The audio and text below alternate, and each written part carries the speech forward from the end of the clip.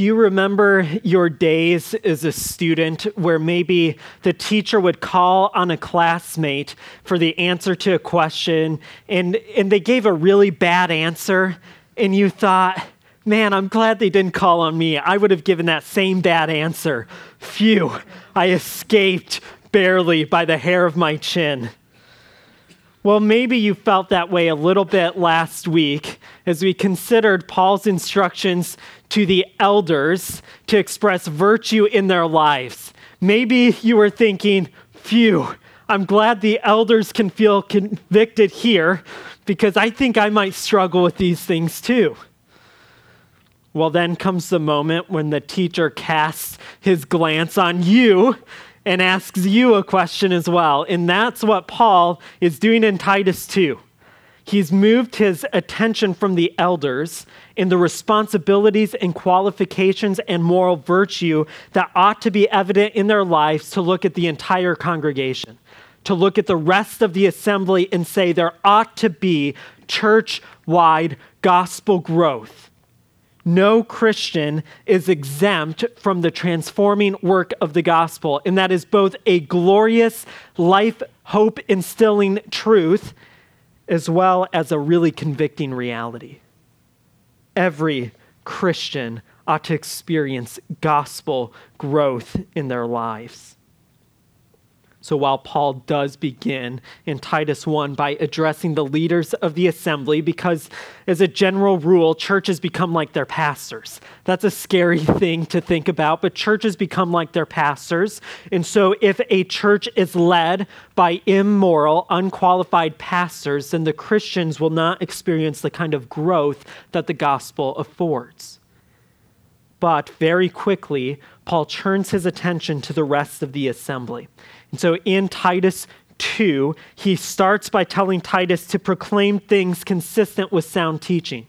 So where the false teachers are proclaiming things that are not sound and leading to immorality, Titus is to teach the church sound doctrine.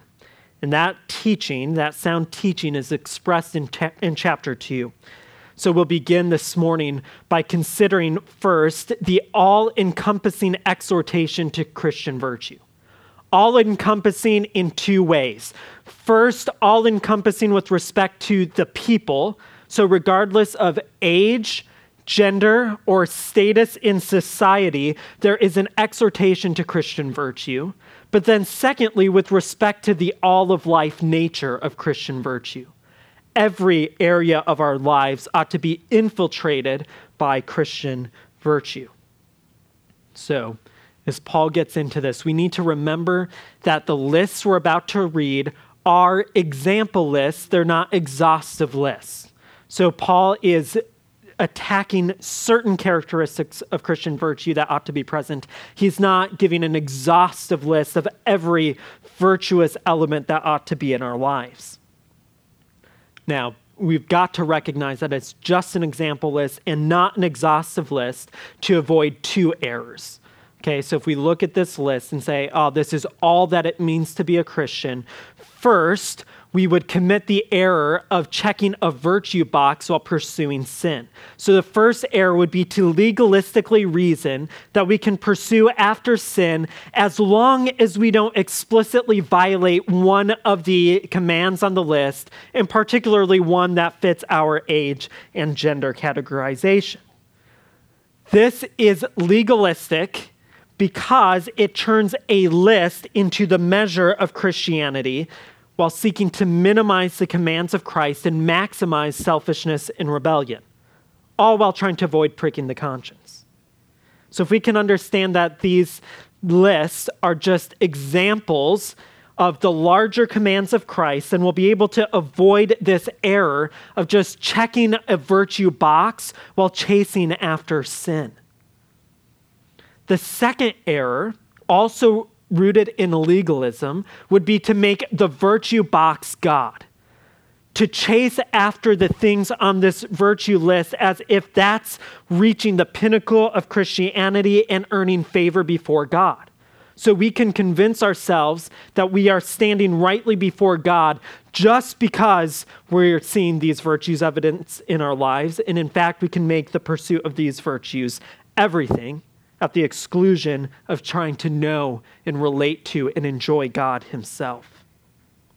So these virtues are not intended to be a checklist that once demonstrated means we've arrived. So you see how we can legalistically say, I have my checklist of virtues, I've checked the box, I'm there. That's not what it means to be a Christian.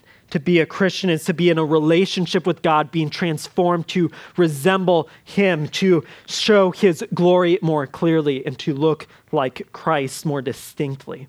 And so we must be clear that these lists are not the ultimate standard of holiness, nor are they the only aspects of holiness. Instead, they're meant to be signposts that point us forward in our progressive sanctification as we seek to be more like Christ and to grow into a more intimate relationship with God. So having said that, let's jump into the list, starting with Paul's exhortation to older men. What it means to be an older man is not exactly clear, but if you feel like an older man, listen closely. Verse 2, older men are to be self-controlled, worthy of respect, sensible, and sound in faith, love, and endurance. So they're to be self-controlled. Older men are not to be controlled by greed or anger or alcohol or laziness or emotion or apathy or anything else. They're to take responsibility for themselves. They're to give order to their lives, and they're to work out their calling as older men with discipline, self-control, and a level head. Older men are to be self-controlled, not ruled by passion, but ruled by the Spirit of Christ. They're to be worthy of respect. Older men are to be honorable. Their behavior and manner ought to be worthy of people's respect, engaging in all that they do with dignity and care. Older men are not to use their age as an excuse to say and do whatever they want, and just to chalk it up to being a cranky old man.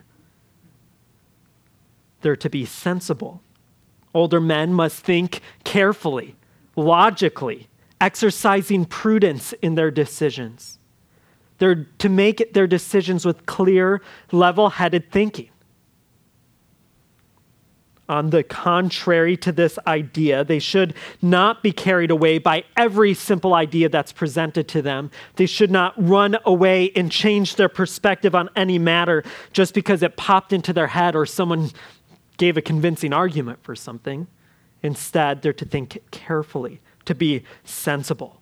And as such, they must avoid extremes. They shouldn't be reactive. They shouldn't be giving off-the-cuff responses. They shouldn't just act impulsively, but thoughtfully.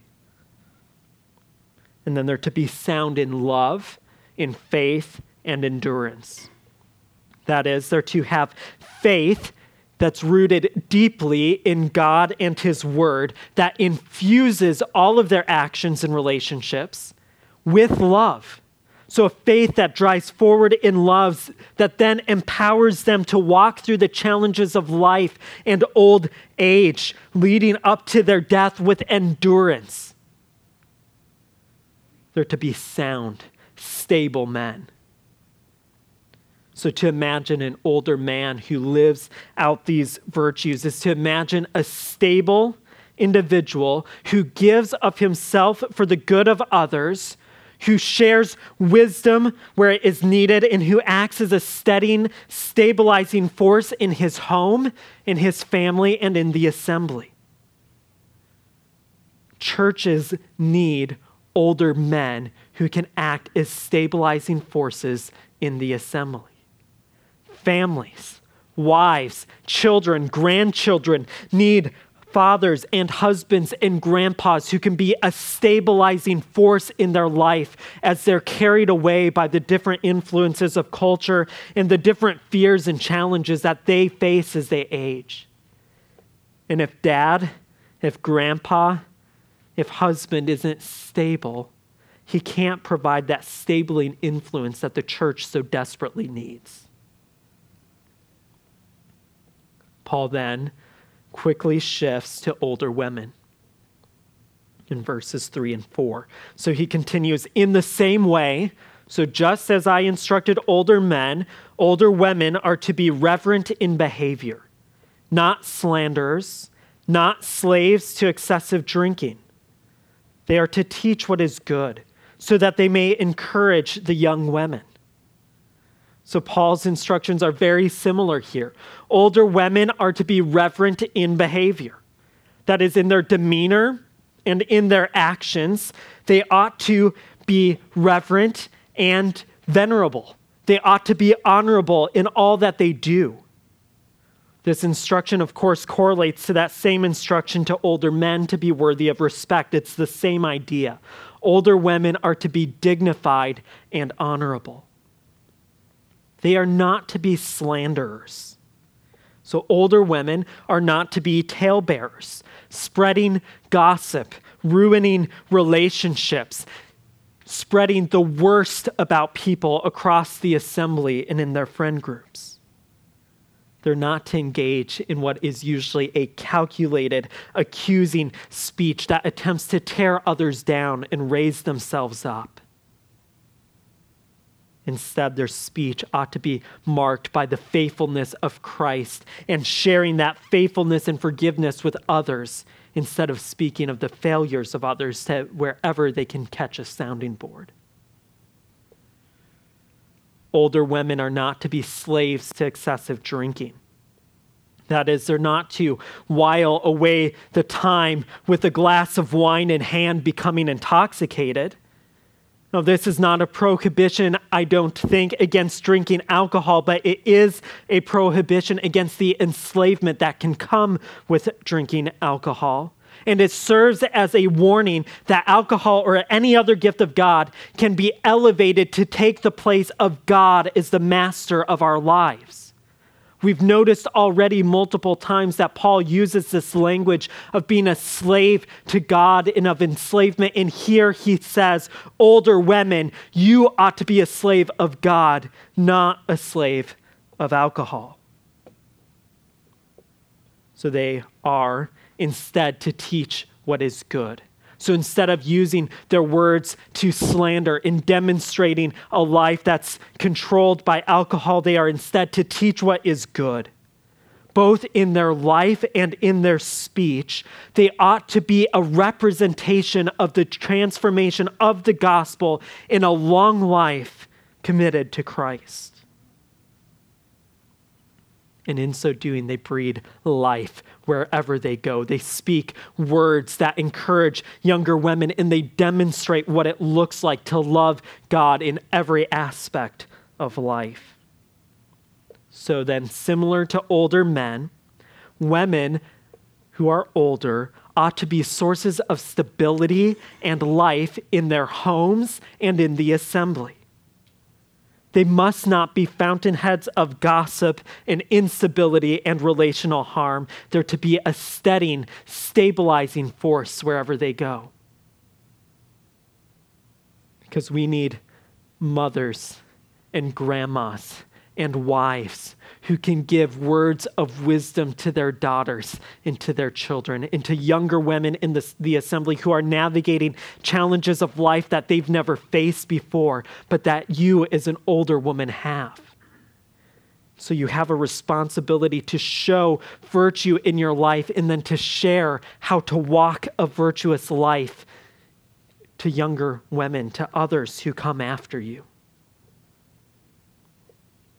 Unfortunately, for both older men and older women, as we look at society, there are often too few examples of this stabilizing force.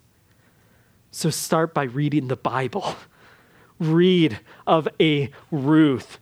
Read of a Naomi who fails to be a stabilizing force, but then acts later on as a stabilizing force for Ruth.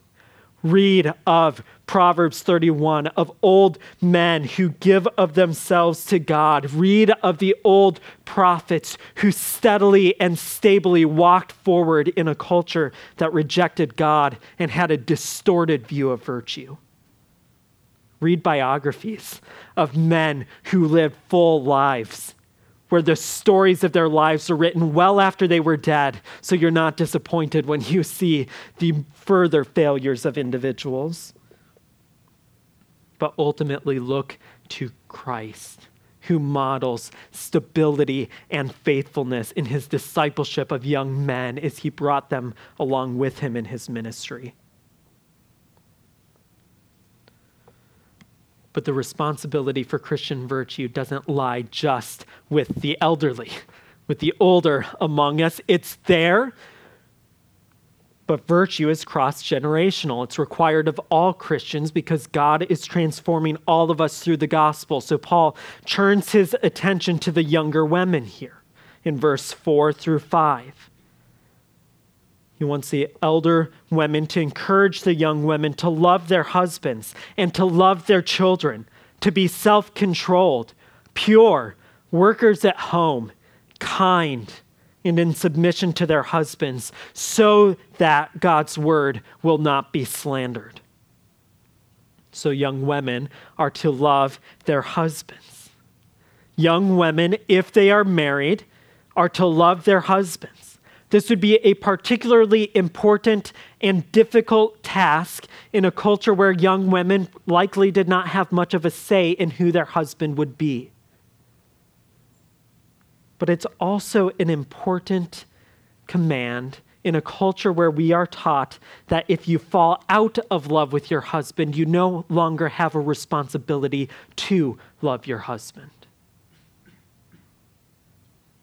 So in Paul's description and exhortation of young women to love their husbands, we see that love is not an emotion that you fall into and fall out of, but a deliberate choice to press forward in sacrificial relationship for the good of the other, even if we don't feel like it. They're also to love their children. Young women, if they have children, are to love them, to give of themselves for the good of their children, and to demonstrate to them what it means to live in the love and forgiveness of Christ, even when those children are annoying or frustrating or disobedient. Women are to love their children. And love, again, is not merely a feeling, that feeling you get when your child obeys everything you want and you thought, this is why I had you. But always. But love is not defined by permissiveness either. And in our culture, I think there is a tendency towards child idolatry, where children are worshiped above all else, and love for children is redefined in terms of permissiveness, of sacrifice beyond reason to make your child feel good about themselves or happy. That's not what Paul is instructing here. He's instructing the kind of love that will raise children according to the admonition of the Lord, to raise children who see what it's like to live virtuous lives and to live in obedience and repentance and trust in Christ. Then women are to be self-controlled. So young women, like older women and older men, are to exercise self-control. They're not to be controlled by fear of what others think about them. They're not to be controlled by a desire for financial stability, and they're not to be controlled by emotion. They're to be controlled by God's Spirit, exercising discipline over their actions and their reactions. So they're to be self-controlled, living their lives in prudence and wisdom. And they are to be pure. This carries with it a sense of general moral purity, of upstanding uprightness before the Lord, but it also carries with it the connotations of chastity and sexual purity. There is to be a whole life righteousness before God, a resistance to the sexual impurity of our culture and the lessons that culture teaches that women can find advancement and acceptance through sexual impurity. They are to be workers at home. Young women are not to be idle, but are to give themselves to the vocation that God has set before them. If they have children and a husband, there's a vocation there. If they are single, there is a vocation to serve God wherever they're at. I don't think that Paul is instructing that women must work at home and they cannot have a job in the public sector. I think that would be imposing our economic system on the culture of the day, and it would be wrongly reading Paul's instructions into our culture. Instead, I think he is trying to commend to them, you ought to use your time well. You ought not be idle. If you have responsibility in the home, particularly to a husband and children, exercise it with diligence. But much like the example of the woman in Proverbs 31, or of Phoebe, or of countless other women in the scripture, women can exercise vocational responsibility out of the walls of their home. But wherever they ought to be hardworking and disciplined and productive. That's Paul's point here. They are to be kind.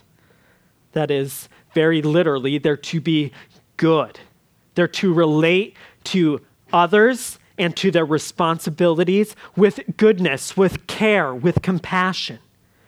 They're not to be those who are self-centered and to come off with an abrasive sense, who have an air about them that's off-putting, but instead they're to be kind and to be good.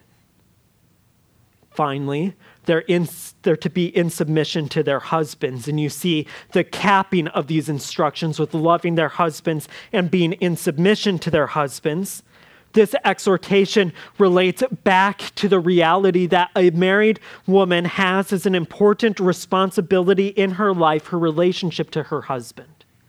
And again, this instruction would be particularly important in a culture where a wife would not get to choose necessarily who she was married to. There would be a natural running away from responsibility to her husband. They are instead to treat their husbands with appropriate respect. I think it's important to note here that this verse does not give husbands the freedom to rule over their wives, nor is this verse one that ought to be probably hung up in the kitchen or quoted by husbands to their wives on a regular basis. Paul is giving Titus and the elders of the church the instruction to exhort women to live in submission to their husbands. He is not necessarily giving men a hammer to wield in their relationship. We have to recognize here that across the globe and across time, men have a tendency to wield authority in a distorted way over their wives. In fact, this goes all the way back to the fall, where God says that women will be ruled over by their husbands. Their desire will be against their husbands, so there will be an inclination against women to throw off the responsibility to their husbands, but then husbands will rule over their wives. And that's not a positive statement. It's saying that they will distort the right headship and they will come down with an iron fist. This is part of who we are as broken individuals. And so this command for wives and younger women in particular to submit to their husband is a real command. You ought to pursue it. But husbands, we ought to recognize that we might have a tendency to abuse this command as well. So as Paul exhorts young women, exhorting them to conduct their lives in this honorable way, he says that it's so that God's word will not be slandered, but will instead be reverenced. People will have only good things to say about Christian teaching because of the deportment of young women. Paul then moves to the next category, which is his exhortation to young men. Verse 6, he says, in the same way, encourage the young men to be self-controlled in everything. Period. The list has gotten abruptly short, hasn't it? It started kind of small with old men. It got longer with old women. It got extremely long with younger women. And now there's an abrupt one sentence. young men, be self-controlled in everything. Does the brevity of this sentence mean that young men have less of a responsibility to Christian virtue? No, for two reasons. Number one, the abruptness of the statement is probably meant to grab our attention. In everything. So everything that was just said, those were some particular things to think about. Young men have a tendency not to exercise virtue in everything, so exercise virtue in everything. All of life. No room for error. No room to have a little bit of an unvirtuous tendency in your life. Everything is to be exercised in self-control.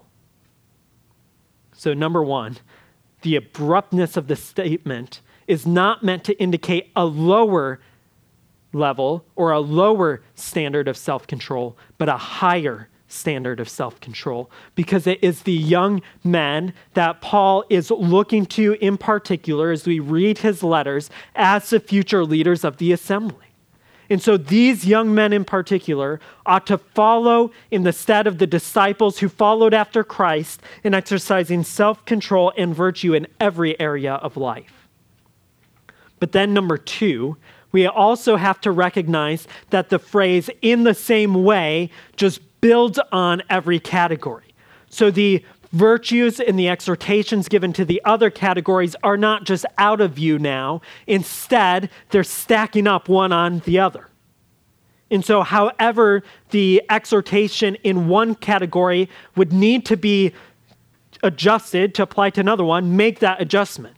So where Paul says, younger women, love your husbands, he's also, as he gets into this next category, saying, younger men, love your wives.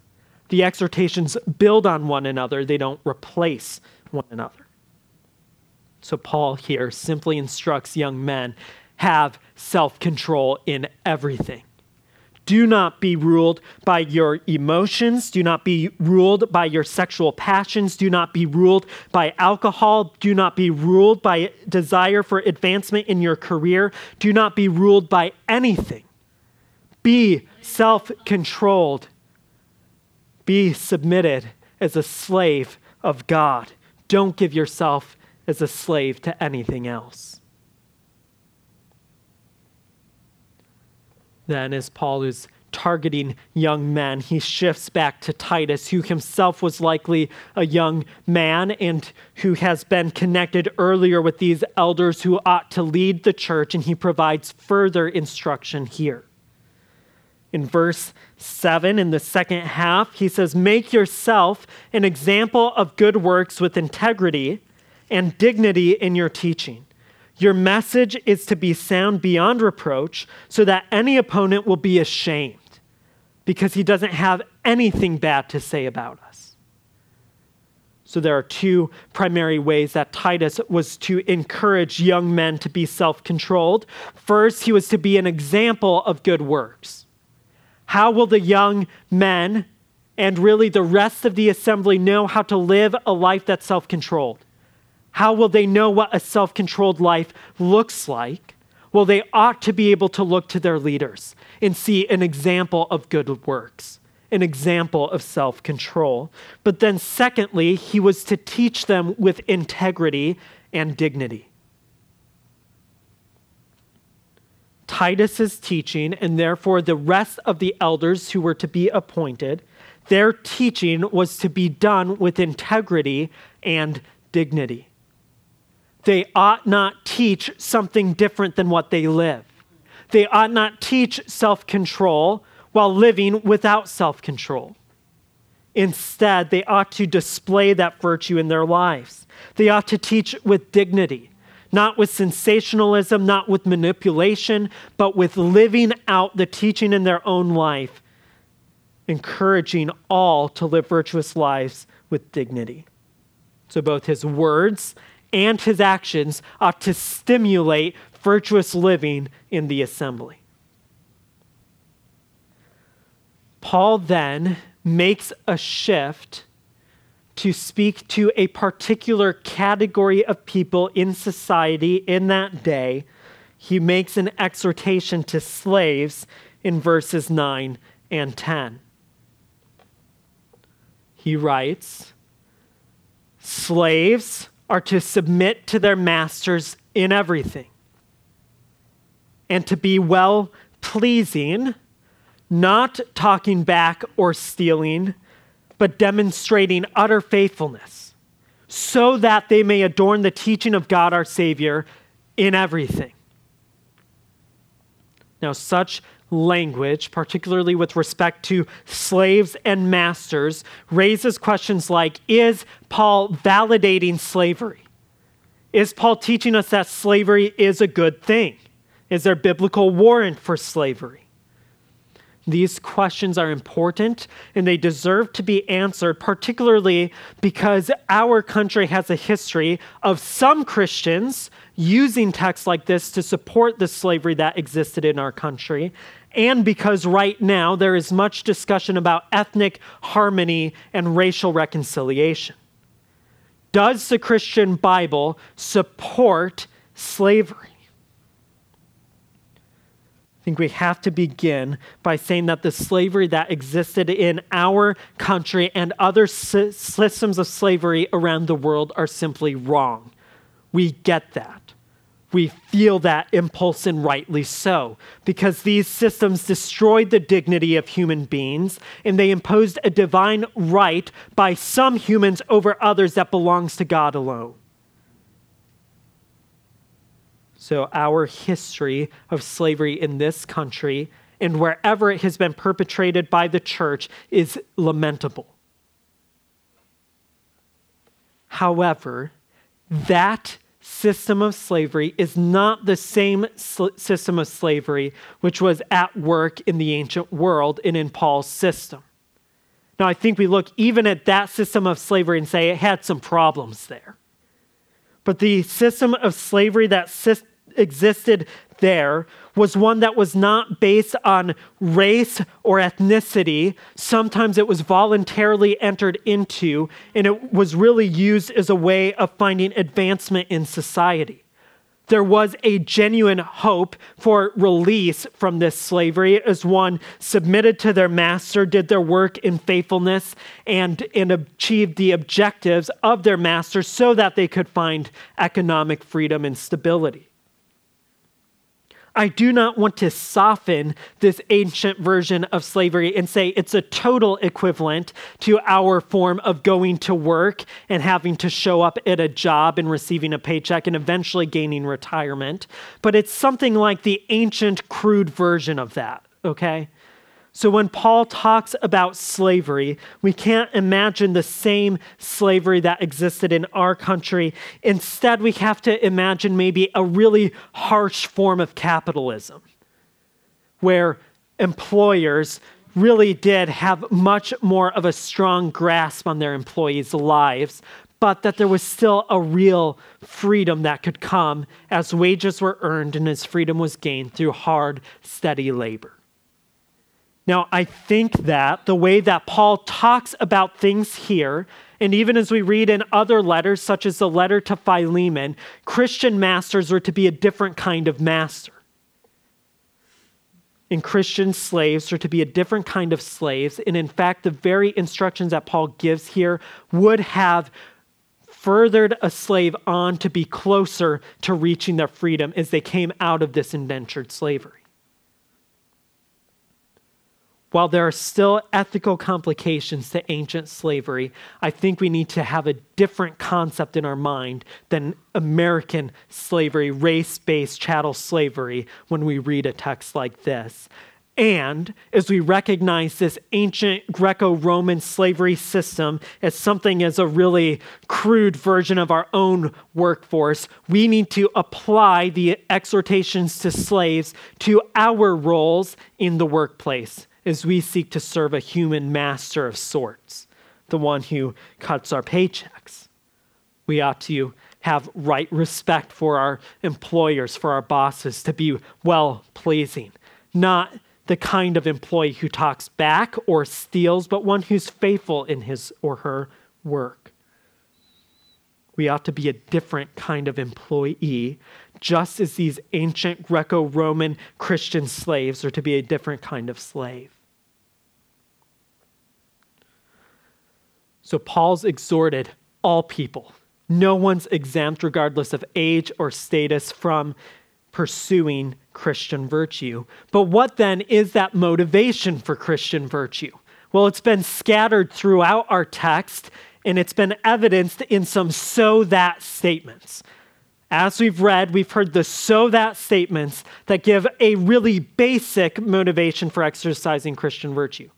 They're not the only motivation for exercising Christian virtue, but as Paul is writing to churches that are immature in a society that's defined by immorality, he has a particular driving motivation for these Christians to evidence Christian virtue and morality. They appear first in verse 5, so that God's word will not be slandered. Second, in verse 8b, so that any opponent, that is to the message of the gospel taught by Titus and the elders at the churches, will be ashamed because he doesn't have anything bad to say about us or Christians. And then verse 10b, so that they may adorn the teaching of God our Savior in everything. So these purpose statements give the reason for virtue. It's so that the watching world will see that the gospel actually matters. It actually does something, and Christians actually have something positive and life-giving to add to our society. So whether it's a husband or a wife or a child or an older man or a slave, they were not to allow their identity as Christian, in dissonance with their failure to exercise Christian virtue, be a driving influence that kept people from accepting the gospel. Instead, they were to live lives that would welcome others to see the transforming work of Christ in the church. That is, they were to look more like Jesus Christ than their fellow Cretan citizens.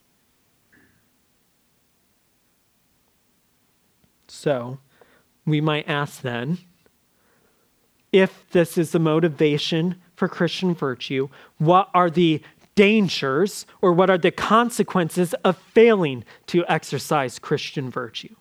Well, it's kind of self-evident in the purpose statements, but let's consider two dangers of unvirtuous Christianity. That is, a church that looks just like unbelievers.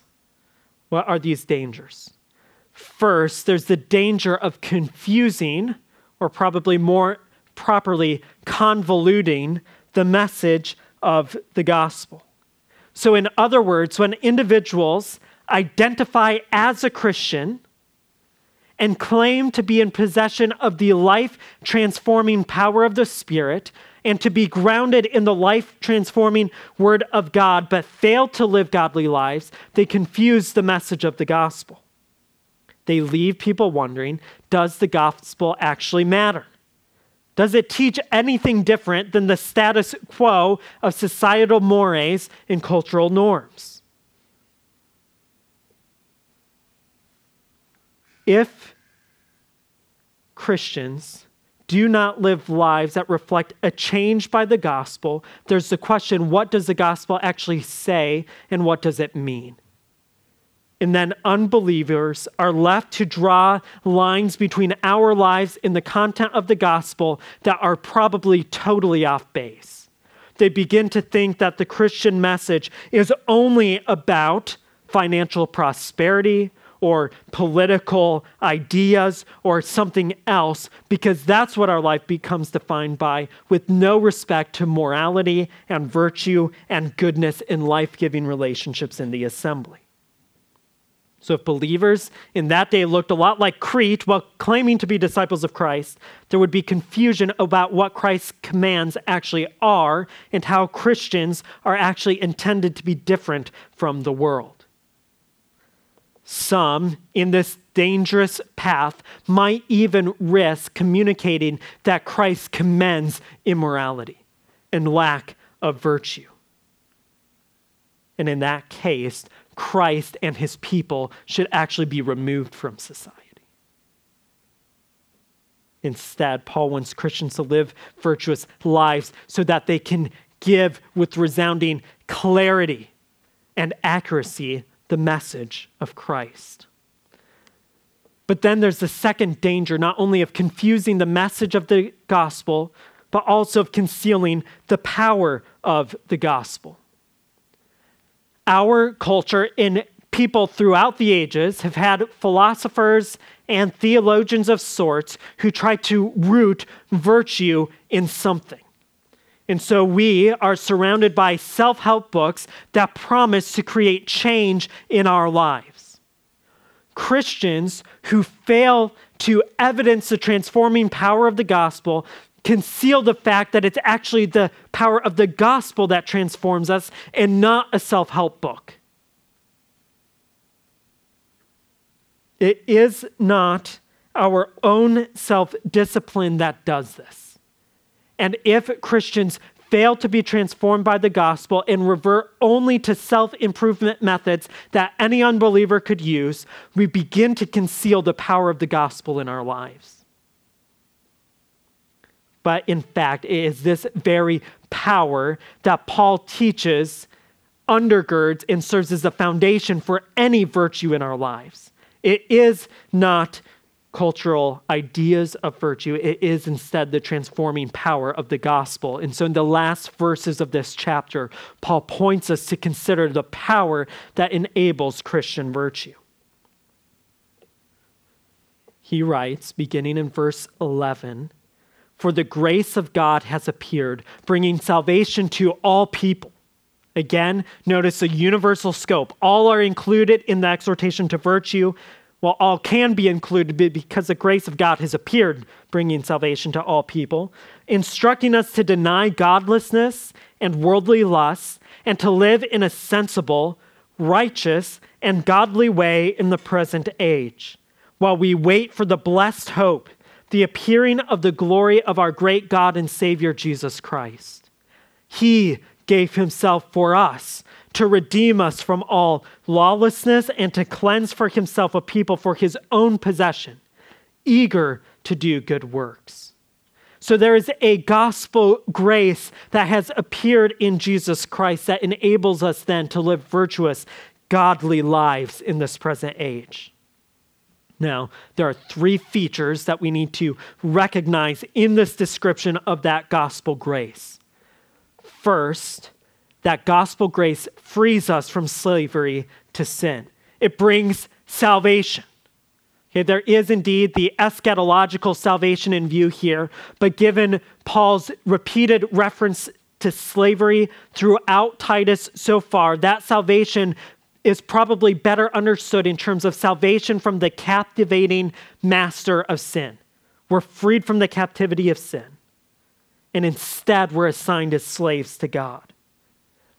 So this freedom that comes through Christ reaches to all people who will receive it, regardless of their age or their ethnicity or their status or background or anything else.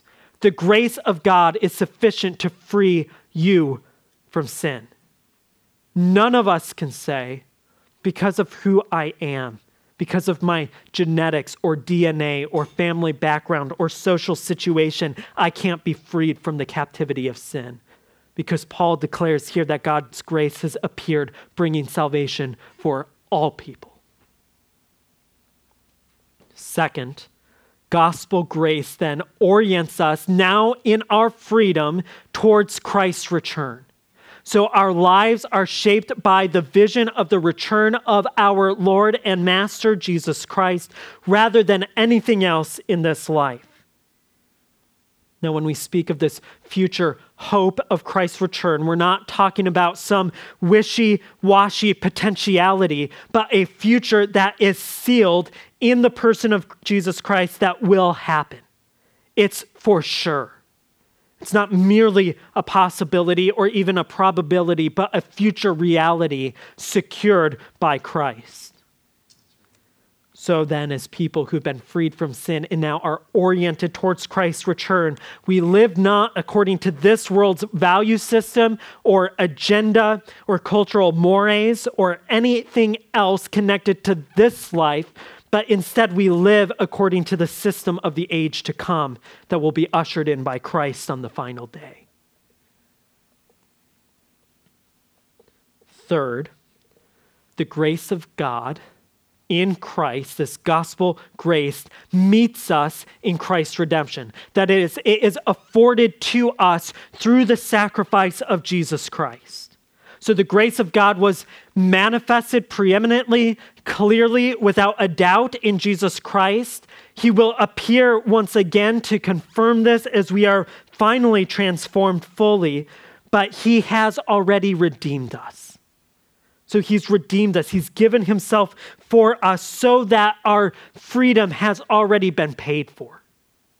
He has already done this. It's positionally happened already. And though the age now is passing away and the age to come is still on its way, in this already not yet, we can be assured of our freedom from sin because Christ paid the debt. He gave of his life. He lived in obedience. And so on the cross, in that act of redemption, he crushed the serpent. And he crushed all those who are of the seed of the serpent, who follow after the ways of the serpent. And so in this redemption, our freedom is secured forever. So it is not a work that we do. We do not improve ourselves to express this virtue, but we tie into the redemptive power of Christ that then transforms us as we become image bearers of Jesus. Our identity is changed. We are now in him. So, Paul has given exhortation to Christian virtue. He's given a basic motivation, and now he's kind of given the foundational explanation, the explanation of God's grace that empowers our virtuous living. But he doesn't want us to end there. He wants to drive home that living virtuous, moral, gospel-transformed lives belongs first in the realm of the assembly. It is not an individual privatized endeavor. It is instead a corporate responsibility. There's a church-wide responsibility for Christian virtue. This is why Paul concludes this section after giving these exhortations to virtue to proclaim these things. Encourage and rebuke with all authority. Let no one disregard you. So we do not hear the exhortation and become our own judges of whether or not we are living in obedience to Christ. We do this in the context of the Christian community. And this is why we have a church covenant. It reminds us of these exhortations, and then it reminds us of our special obligation to one another, to encourage each other and to rebuke one another when we fail to live as genuine Christians. Now, it is true that verse 15 is a direct instruction to Titus. Proclaim these things, encourage and rebuke with all authority. But in the mission that Titus has, he's intended to go on to another place. And so he is to instill within the DNA of the church an atmosphere and a culture of proclaiming and encouraging and rebuking these virtuous admissions. We ought to encourage one another to live virtuous lives, rebuke one another when we fail, and together press forward in gospel transformation. There is then this demand, this exhortation, this command for church-wide gospel growth. This is vital for us to get as an assembly. We often identify with Paul's instructions in Titus 1, where he tells him to set in order what remained or to complete what was left undone. Well, in our church restart endeavor, we have found shared identity there. And so we look to Titus as Paul's instructions of how to create or cultivate a stabilized, healthy, growing assembly. And while we rightly reevaluate our programs, while we rightly pursue a new location as a base for gospel ministry, as we rightly try to spruce up the building where we are, have a nice website, those are not the things that are fundamental to the health and stability and the growth of a church. It is instead the transformation of the gospel in the lives of each one of us and in of us as assembly. So while we rightly are giving a lot of time and attention to this relocation initiative, let us not forget that our primary calling is to live as Christian disciples, transformed by the gospel of Christ. Let's do this together by God's grace.